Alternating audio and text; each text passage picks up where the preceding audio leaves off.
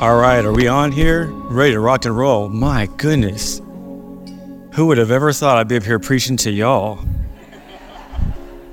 Don't answer that. But no, I'm really, really excited to be here today and share with you what God has placed on my heart. I can't even begin to describe how much this church means to me. I'll get emotional talking about it, but I'm looking out here and I see plenty of faces and people that have invested in me when I was a little kid. It's crazy. I dropped Micah off in the nursery. He's this tall, and he went to go be with Miss Jeannie. And Miss Jeannie actually watched me, but that's when the nursery is back over here, and y'all have completely changed this church, and it's awesome. It's awesome. But man, from Dennis to and Susan to Betty to the Greens to the Boyds to my parents, man, y'all have a part in this too. I appreciate y'all. And so I'm just thankful for y'all, really, really am. But I'm excited to share with you what God has placed on my heart. Dennis reached out to me about 2 months ago. He texted me and he said, Greg, would you be open and available to preaching December 3rd? I was actually in the middle of my devotional whenever he was reaching out to me, and I thought about it, prayed about it. I said, man, let's do it. So I was really, really excited about that. It was about a month later that I thought to myself, I wonder if Dennis and Nathan and Matthew will even be there. I just assumed that they'd be on vacation or something. They just wanted me to come and preach, and I figured Dennis would be out, taking pictures of animals or shooting animals or taking pictures with those dead animals. I didn't know what he would be doing, but I'm thankful that he's here, and I'm excited about that. So I figured that this is going to be a great day, and he gave me the topic, which is peace in the storms. Let me ask you this. How many of you have experienced struggles or a tough time in your life? Raise your hand. Any of y'all? Yeah. If you were to be transparent, how many of you right now are maybe in a tough season where you're just like, man, I can't shake what's going on. The external circumstances are not changing no matter what I do. We've probably been there. And if you haven't been in one of those two places, I can assure you at some point in your life, you will experience a storm at some point. And so what we're going to talk about today is peace in the storms. That's the title. I want you to notice that the word storm is plural. Not just a storm, but storms. And so how do we really gravitate to Christ in those times so we can experience the peace that only He can bring? And so that's what we're going to discuss today. What I want to do is I want to show you a few pictures that when I look at them, I think of peace. This is... Let me see here. We're going to turn this on. It'd probably be better if I turned it on, right? This is a picture of whenever my wife and I used to travel. Boy, we ain't done that in a while. But we have 3 beautiful children that have kept us from doing that. But this is actually when we were actually in Whistler, Canada. We were out, and we just took a picture, and we looked at that. And I remember her telling me, man, this is just so peaceful. And it really, really was. Here's another picture of us having dinner. That is the city of Seattle. And so we got to Seattle. We had a nice dinner. We were looking out over Seattle, and we said these words. We said, man, this is just so peaceful, so nice. This is a picture of her and I when we went to Maine and in New Hampshire. So we were just walking down the coast. We asked somebody to take a picture of us, and we were watching the waves crash onto the shore. We were really the only ones that were out there at that case in point, and it was just so peaceful. And this is actually a picture of us with some of the locals in Indonesia. So in December of 2019, we went to Indonesia and experienced just a phenomenal trip. And there were countless times in that trip that we said, man, this is just such a peaceful time. We don't want this time to end.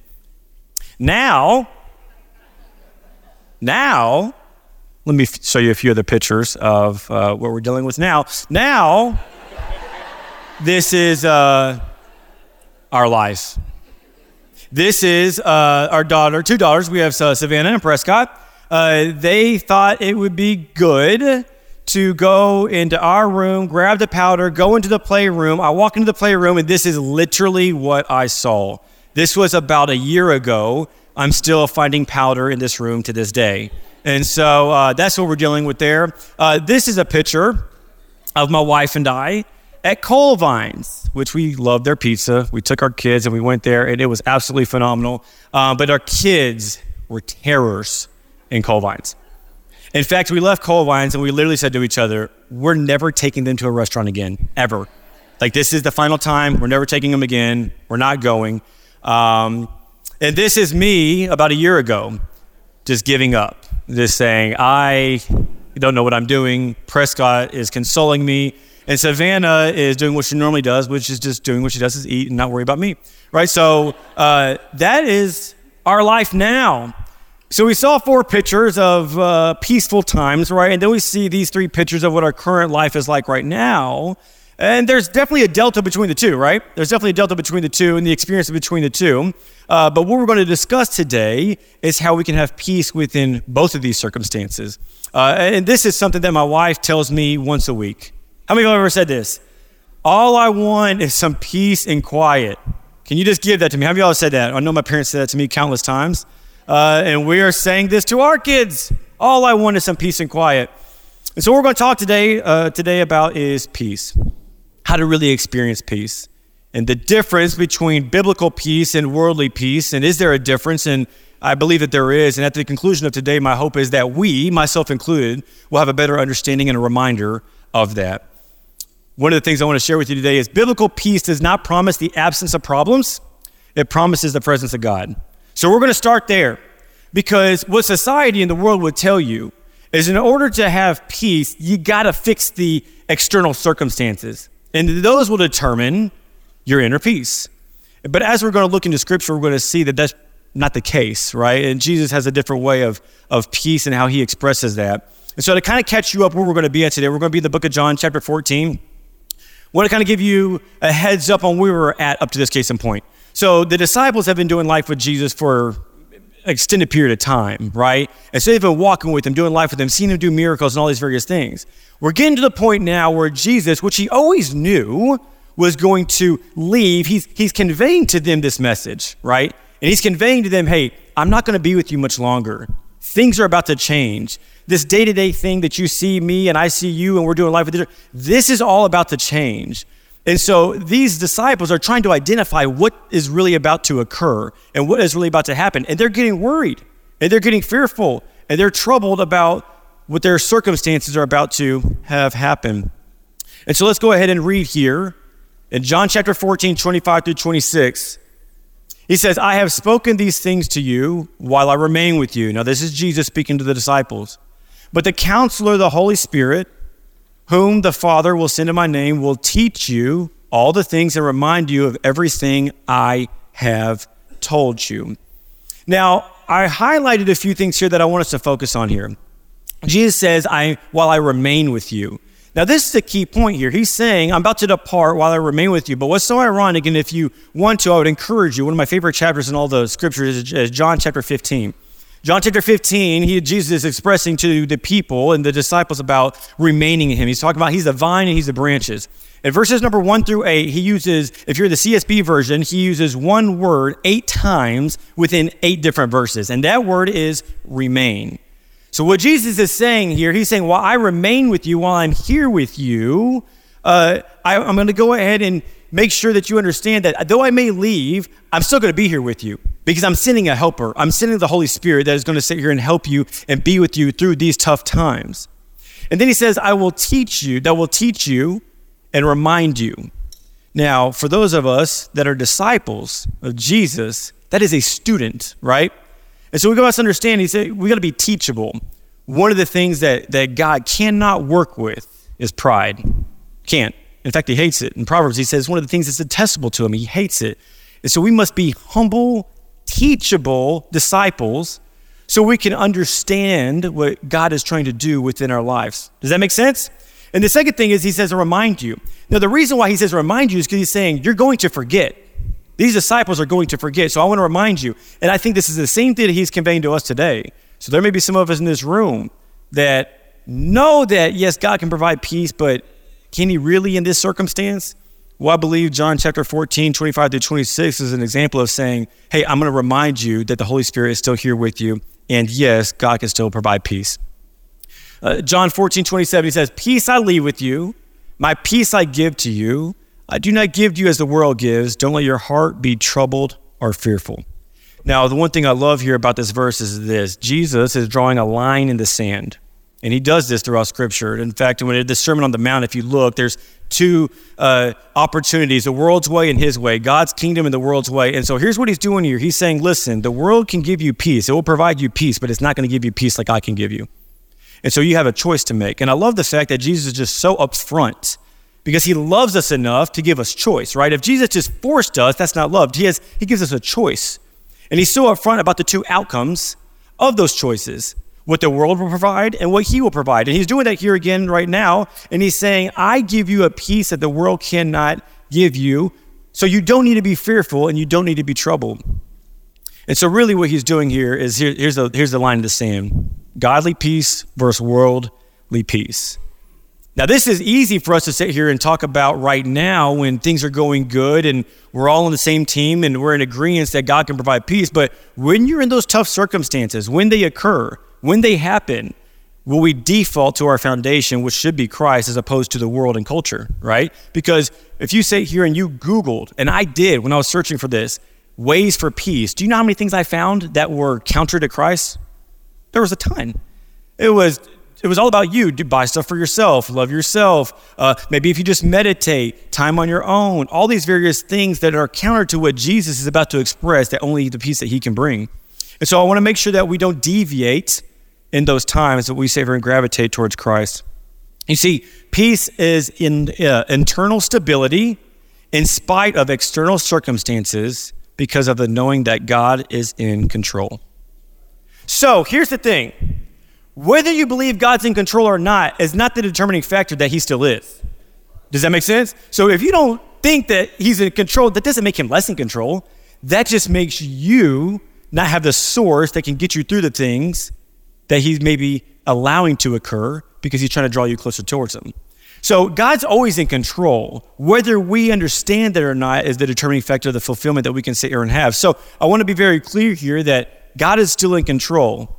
In the various times that you may be going through, which we're going to discuss a few here in just a second that are personal to me, and maybe some that you have gone through as well, but God's word is still true. God still is alive, and God still provides peace. No different than he told the disciples, hey, I'm going to leave you with peace. He's leaving that for us as well. And we have that opportunity and availability to experience that. John chapter 14:28 says, you have heard me tell you, I am going away. So Jesus is telling them, I'm going away. Now, they haven't been able to really decipher, like, where is he going? Is he coming back? Is he coming back now? Is he coming back next week?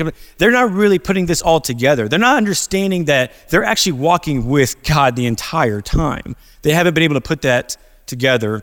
So he's telling them, I'm going to go away and I'm coming to you. If you loved me, you would rejoice that I am going to the Father because the Father is greater than I. So what he's expressing to them, he said, I'm going away. I'm going away to be with the Father. And earlier on in this chapter, Thomas asked him, well, how do we even know where we need to sit here and go? And there's a famous verse that I'll discuss here in a second that he actually answers them with. But again, they're still trying to figure that out. And then he says, I have told you now before it happens so that when it does happen, you may believe. So Jesus is telling them, hey, you're going to come up on tough times. I am going to leave. And so I'm trying to help you build a foundation so that when that does occur, you'll default to me and not culture. You'll default to me and not the things that you think that you need to sit here and have in order to get through the circumstance that I allowed to occur. And so it's not a matter of if, it's a matter of when. And that's what he's telling the disciples, that I've told you before it happens, because it's going to happen. And when it does happen, I want you to believe. And I think that's the same thing that we need to be reminded of today. It's not if a tough circumstance happens, not if a situation occurs that we cannot fix, but when that happens, what will we default to? Will we default to what Jesus has said, or will we default to what we think we need to do? 3 areas that only God can provide peace in and will happen at some point. So I'm going to give 3 specific areas that have happened in my life, that I know that have happened in your life, that when they did, I thought to myself, how can peace be within this situation? One of them is my grandmother. And so that is Bianca and myself.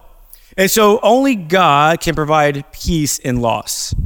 How many of y'all experienced loss before? We all have, right? You want to talk about a hopeless feeling, right? You want to talk about a feeling of like, how does this happen? And so my grandmother, unfortunately, she hurt her hip. And it was supposed to be just like a regular routine surgery. They were going to go in, surgery, everything's going to be fine. And and my wife and I, we actually went to Lake Tahoe right afterwards. We didn't know if we needed to or not, but we thought it was going to be a routine thing, and we went, and we kept on getting calls, and it was just not going good. And really what happened is just spiraled out of control, and unfortunately she passed away. I remember during that time, I came to the conclusion for myself, and our family did, we're just going to lean on Christ. We're going to have an opportunity to choose Christ or choose the world's way. And so what I started is to seek him, right? And understand how did all this happen and why did all this happen? A few things that came to mind. First and foremost, that he expressed to me, first and foremost, was that peace can still occur in loss if I sit here and seek Christ. And only he can provide that. He already expressed to the disciples, and he's expressed it to me, I give you a peace that the world can't give. See, the world would sit here and say, this situation has to look like this in order for you to experience peace. Well, we're in a situation that it wasn't going to change. My grandmother passed away, and she wasn't coming back. So it's not like that could change, right? But the opportunity for peace was still available for us. And so the peace that God gave us during that time was only something that he could say and bring. Number two was before my grandmother was my grandmother or a great-grandmother or a wife or all the roles that she had, before any of those things, she was God's daughter. And so during that time, whenever I was just really praying about that, God was revealing to me, Greg, I didn't take back something that was yours. I took back something that was already mine, that I allowed you to have for a short stint. And so she's in a better place. And so that brings me to number 3. We prayed for healing. That's what we wanted. We wanted her to be healed. And what we often do at times, and I struggle with this as well, we will present a request to God, we will pray, and then we will give God the answer on how we want that to be done, right? And then what we'll sit here and do is when that occurs, we're like, yep, God's faithful. He did everything that I asked. And when he does it, you're like, God's broken. He didn't listen to me. Well, the reality of it is we were praying for her to be healed. And when you really think about it, he answered that. He did that. I mean, she's in a place right now that we all want to be, right? And so the reality of it is in loss, peace is still available to those that put their faith in Christ. And so we had the opportunity to exhibit that, or we had an opportunity to drift from that. And I'm thankful that we leaned in towards that. This is a video. Pay attention here. This is just a regular night at our house. Yeah. For any of those that don't know me, I've never been tested, but I know I have OCD. I know I do. There's no doubt in my mind. And I probably have ADD too. But I will tell you, every night, I don't know if you know this or not, that's the living room, not the playroom. I tell them that every night. And they will take their toys and oh my goodness, they dump them by the loads in our living room. And I just recorded this week because only God can provide peace in chaos.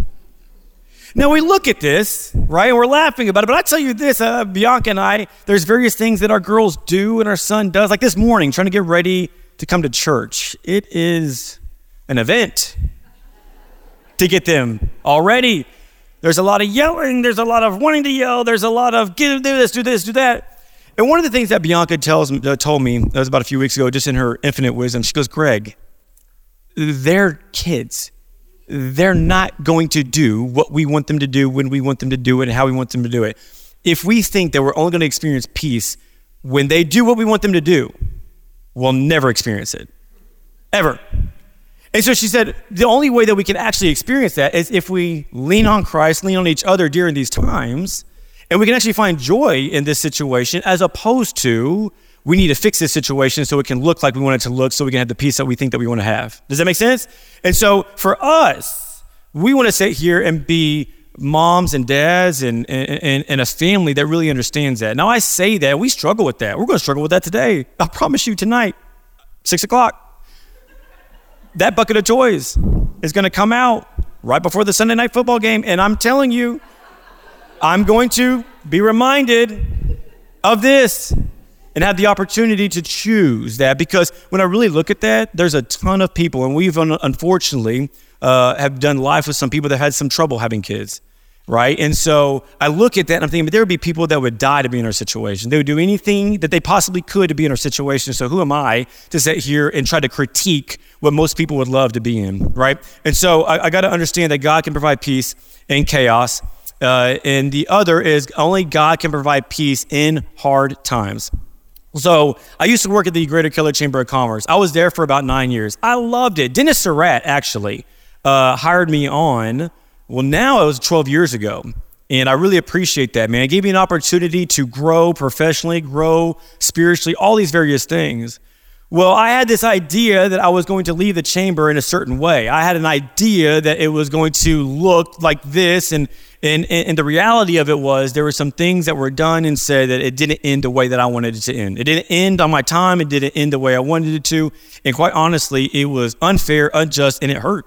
And it really, really hurt. That was a time that I really thought to myself, like, how can good come from this? How in the world can good for this? And at this case in point, I was 4 years after I gave my life to Christ. This was about 4 years after that I really started to pivot my focus and perspective on why I was doing what I was doing. And I really looked at the chamber as an opportunity to be a mission field. Now I'm thinking to myself, man, God, I'm finally doing everything you've asked me to do, and you want to take this from me? Like, this doesn't make any sense. But two things during that time that God showed me is, number one, I'm not in control. I'm not in control. And number two is, Greg, you need to have a compassion and heart for people. And it's very easy to do that when everything's going good and everybody's giving you a pat on the back. But when somebody does something to you that's counter to what you think should be done, what will you respond like? Will you respond in compassion and mercy like I've called you to? Or will you try to have control of a situation I'm actually trying to take you out of for your good and my kingdom? Which one are you going to choose, Greg? And so that was an opportunity for me to really work on that because it didn't come natural. And so God can only provide peace in loss, in chaos, in hard times. We need to be reminded of that today. Let's go ahead and continue in John chapter 14:30. Jesus says, I will not talk with you much longer because the ruler of the world is coming. He has no power over me. On the contrary, so that the world may know that I love the Father, I do as the Father commanded me. Get up, let's leave this place. So Jesus, at this case in point, he's saying, I'm about to leave. I've already expressed to you, I give you a peace that the world can't give you. I'm leaving, and I'm doing this because I love the Father. I want to be obedient towards that. And then he says, and mind you, Satan is still going to be around. He's still going to be prevalent. He's still going to be pursuing you. But don't worry, though. He has no power over me. And so I think it's a reminder for us that yes, I mean, the reality is that just as much as God has a plan for each one of us, so does Satan. And his plan is to deviate us from following Christ. And he will do that by hard times and those things and trying to shift our perspective on the purpose of those times. That's exactly what he'll try to sit here and do. When you look at the very beginning, when the serpent and Satan connected with Adam and Eve, the one thing that he wanted to do, and he asked, the first thing he said, did God really say? That's what he told him. And so the reality of it is Satan was hoping and he was betting on the fact that they didn't know God's word. Or if they did know it, they wanted to manipulate it. He said, did he really say that? Well, no, here's what he really meant. And that's why I cannot express to you enough. We must dive into God's word. We must know God's word. And you might think, well, God's word is for people in seminary and for pastors. No, God's word is for God's people. And so if you have a desire for fulfillment, if you have a desire to go through this life with what only he can provide, you better know it. You better know his word. And so no different here. He's saying he has no power over me. Don't worry about those things. I have overcome the world. Peace is a settled assurance in God's sovereignty that results in the decision to praise him. So we have to come to a conclusion that, man, God is in control. He is it. And by that, I'm going to choose to worship him. I'm going to choose to praise him. Now, I know you're probably thinking this, okay, only God provides peace, but how do I receive peace? How many of y'all have ever maybe heard a sermon or you've read the Bible and you're like, okay, that sounds good, but tangibly, like, what can I start today in doing? How many of y'all have experienced that, right? I have. And I love the fact that there's other places in Scripture that talk about this.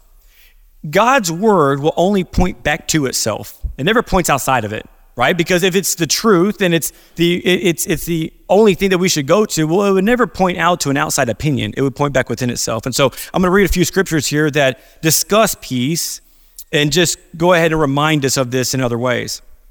In Galatians 5, it's one of my favorite chapters. It's about the fruits of the Spirit. Paul is discussing to the church, and prior to this verse, he discusses all the things that the flesh provides. And he gives a laundry list of all these things that this flesh provides and what the world brings. And then he says, and anything similar. So he covers the gamut on regards to the things that the world brings, which is destruction and death. And then he says this verse here. He goes, but the fruit of the Spirit is love, joy, peace, patience, kindness, goodness, faithfulness, gentleness, and self-control. Now, if I were to grab, let's say, to build to grow an apple tree, would there be any chance that an orange would grow on this tree at any case in point? No, correct? We understand that. We understand that what we put in the ground, if it's an apple tree, I'm not going to get any orange. Well, the reality of it is what Paul is expressing to the people in the church here is he's saying, listen, it's the same thing in regards to God in his way. So you're trying to sit here and experience peace. I've already told you in two areas, one in Galatians and the other book of John, that I don't give you a peace that the world gives you. I provide something different. And so when we try to sit here and find peace outside of Christ, the reason why we end up empty is because we didn't go to the number one source that could only provide it, which he already discussed and he already shared with us that he could. Another verse that I want to go ahead and read here is Philippians 4. Don't worry about anything, but in everything through prayer and petition with thanksgiving, present your request to God, and the peace of God, which surpasses all understanding, will guard your hearts and your minds. We all know verse 7. Most of us have heard verse 7. But when you look at verse number 6, this is a conditional statement. There's a contingency on this. So yes, God can provide peace and it will surpass your understanding and all those various things, right? But there's a contingency. I highlight here prayer, petition, and present. God knows what you need before we ask. He knows what I need. But he loves it when we ask him, like a father. I will tell you this, being a father, there's nothing more gratifying than when my children come to me and ask me for something because they know that they can depend on me. Our Heavenly Father is the exact same way. And so he knows what we need before we ask, but he's still asking us to ask because there's a relational aspect and a fellowship that occurs when we sit here and do that, and an acknowledgement that he is Lord and he is in control and I need him in every waking hour. Does that make sense? So prayer, petition, and present are really big. Finally, brothers and sisters, whatever is true, whatever is honorable, whatever is just, whatever is pure, whatever is lovely, whatever is commendable, if there is any moral excellence and if there is anything praiseworthy, dwell on these things. So here's another tangible thing that we can do. We must dwell on these things that God cares about. We must love the things that God loves. We must hate the things that God hates. And we must make sure and really seek him in what he desires. So prayer, petition, present, and then dwell. And then in conclusion here in this verse, he says, do what you have learned and received and heard from me and seen in me, and the God of peace will be with you. Another contingent statement, right? He says the God of peace will be with you, but we must do what we have learned and received and heard from me and seen in me. So what Jesus does is he says, I don't need you to just hear what I'm saying. I need you to be a doer of what I'm saying. In James 1:22, James says, be doers of the word, not hearers of the word. In my opinion, and for myself, this is something I fall victim to. We'll come to church, I'm preaching about it, I'm sharing about it, but the opportunity to actually put these things into play is where I fall short at times, where I default to what I think that I want.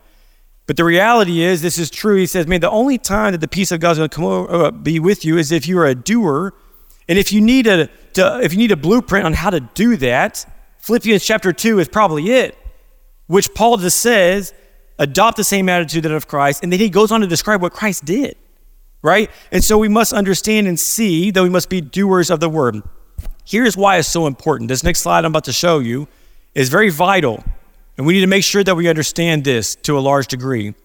Rebellion and biblical peace will never coexist. So you can't sit here and have your cake and eat it too. You can't sit here and say, well, I'm going to do what I want to do when I want to do it, but God, will you provide me the peace that only you can give? Well, no. He says, no, you must be a doer. He says, do what you have learned and received and heard from me and seen in me, and the God of peace will be with you. We must be doers of what he has called us to sit here and do. So being rebellious and practicing things that are counter to him, you're not going to have peace within that. They will never coexist. And so if that is something that you are struggling with, well, God is still in the business of restoration. I'm a living testament of that, and on a daily basis as well. I don't know if there's too many people in this church that could drift as far as I did. And the reality of it is God was so faithful. Whenever I turned to him and said, man, I can't do this on my own anymore. I just can't. And so he is faithful when the rebellion stopped, and I just started to seek him. Let's go ahead and read a few stats here. The peace the world gives, here's some 3 things. It's temporary, it's incomplete, and it's based on circumstances. So the world would sit here and say, if you Google, hey, some ways to have peace, most of these things are external things. They work from the outside in. I want to sit here and fix all these other things, then I will feel better about this circumstance or situation, right? Peace that Jesus gives is lasting, it's complete, and it's based on a Savior. So it's not based on circumstances, it's based on a Savior. And it's complete, and it's lasting, and it can only be found in the times where the world would sit here and say, there's no way that there can be peace within that. But God says, Jesus told the disciples, he's telling us today, that is the case. Earlier on in this chapter, before this verse is said, we all know, how many of y'all know this verse? I'm the way, the truth, and the life. We all know this verse, right? This verse is planted in where Jesus is expressing to the disciples, hey, I'm about to depart. I'm about to leave. I'm going to go be with the Father. And Thomas says, well, how are we going to know where you're going, and how do we know where the way is? And that's where this verse number 6, comes into play. And Jesus says, I am the way, the truth, and the life. No one comes to the Father except through me. Now, what Jesus is talking about here, and he's talking about a person. He's not talking about a process. He's not talking about an organization. He's not talking about a building. He's talking about a person. He's telling these disciples, I am the way. I'm it. You're looking at him. Jesus, I'm it. There is no other way. It's me. And so if you put your faith in me, then you will have the things that only I can bring. But it's me. And I will tell you this, it's no different than today. You know, we'll sit here and look at the disciples and we'll think to them, how in the world could they possibly not gather that he is God and all those various things? And we look at them like, man, y'all are so ridiculous. Well, we struggle with that too, right?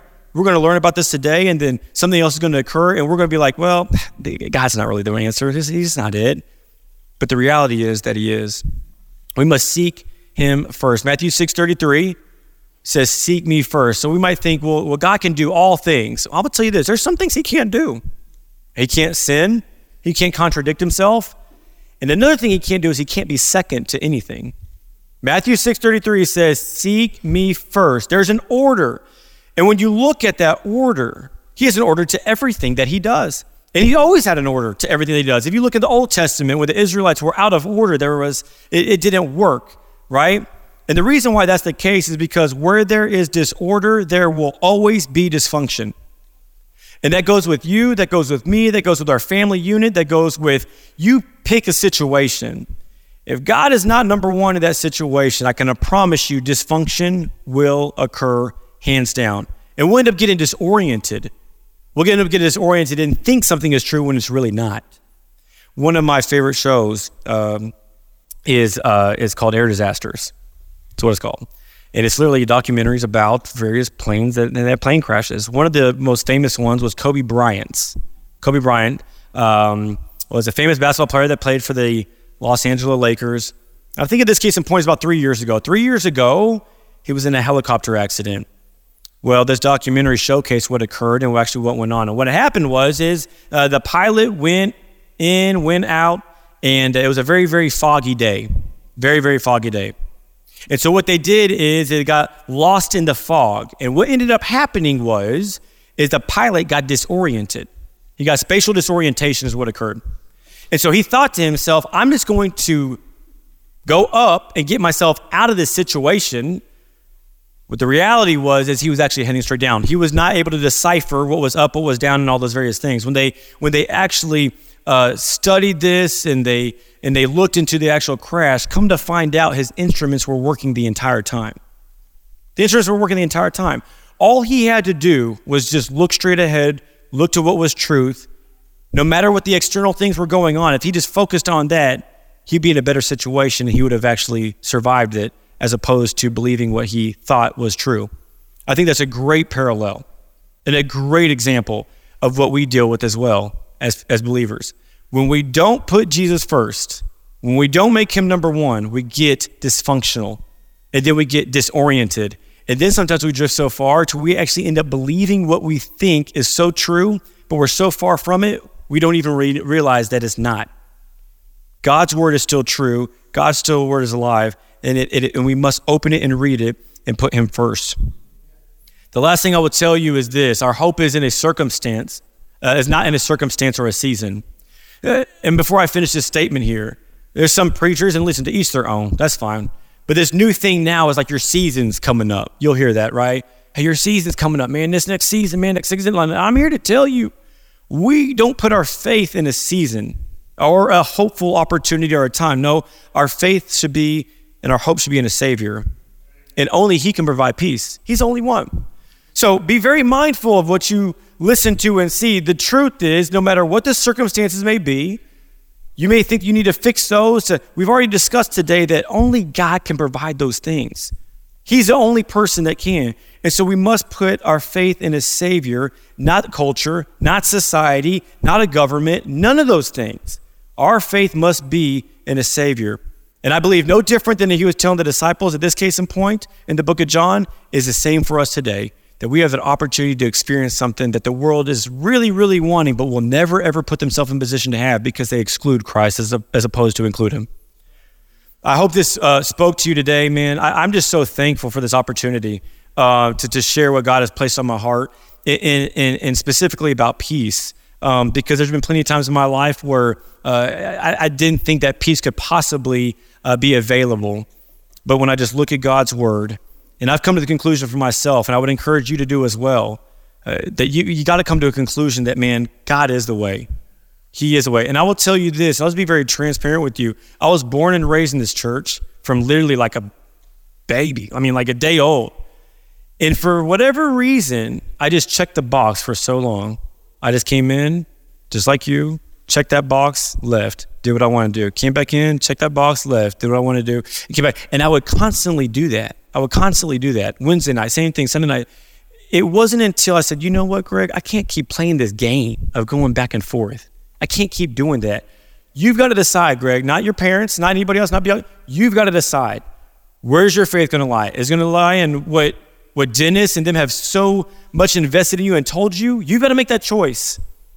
And it was from that time when I made that choice and I gave my life to Christ and got baptized at the same place where these people got baptized today, that my life just totally changed. Was it perfect? Not by any means, but I've come to the conclusion that his word is true, it's alive, and I need it.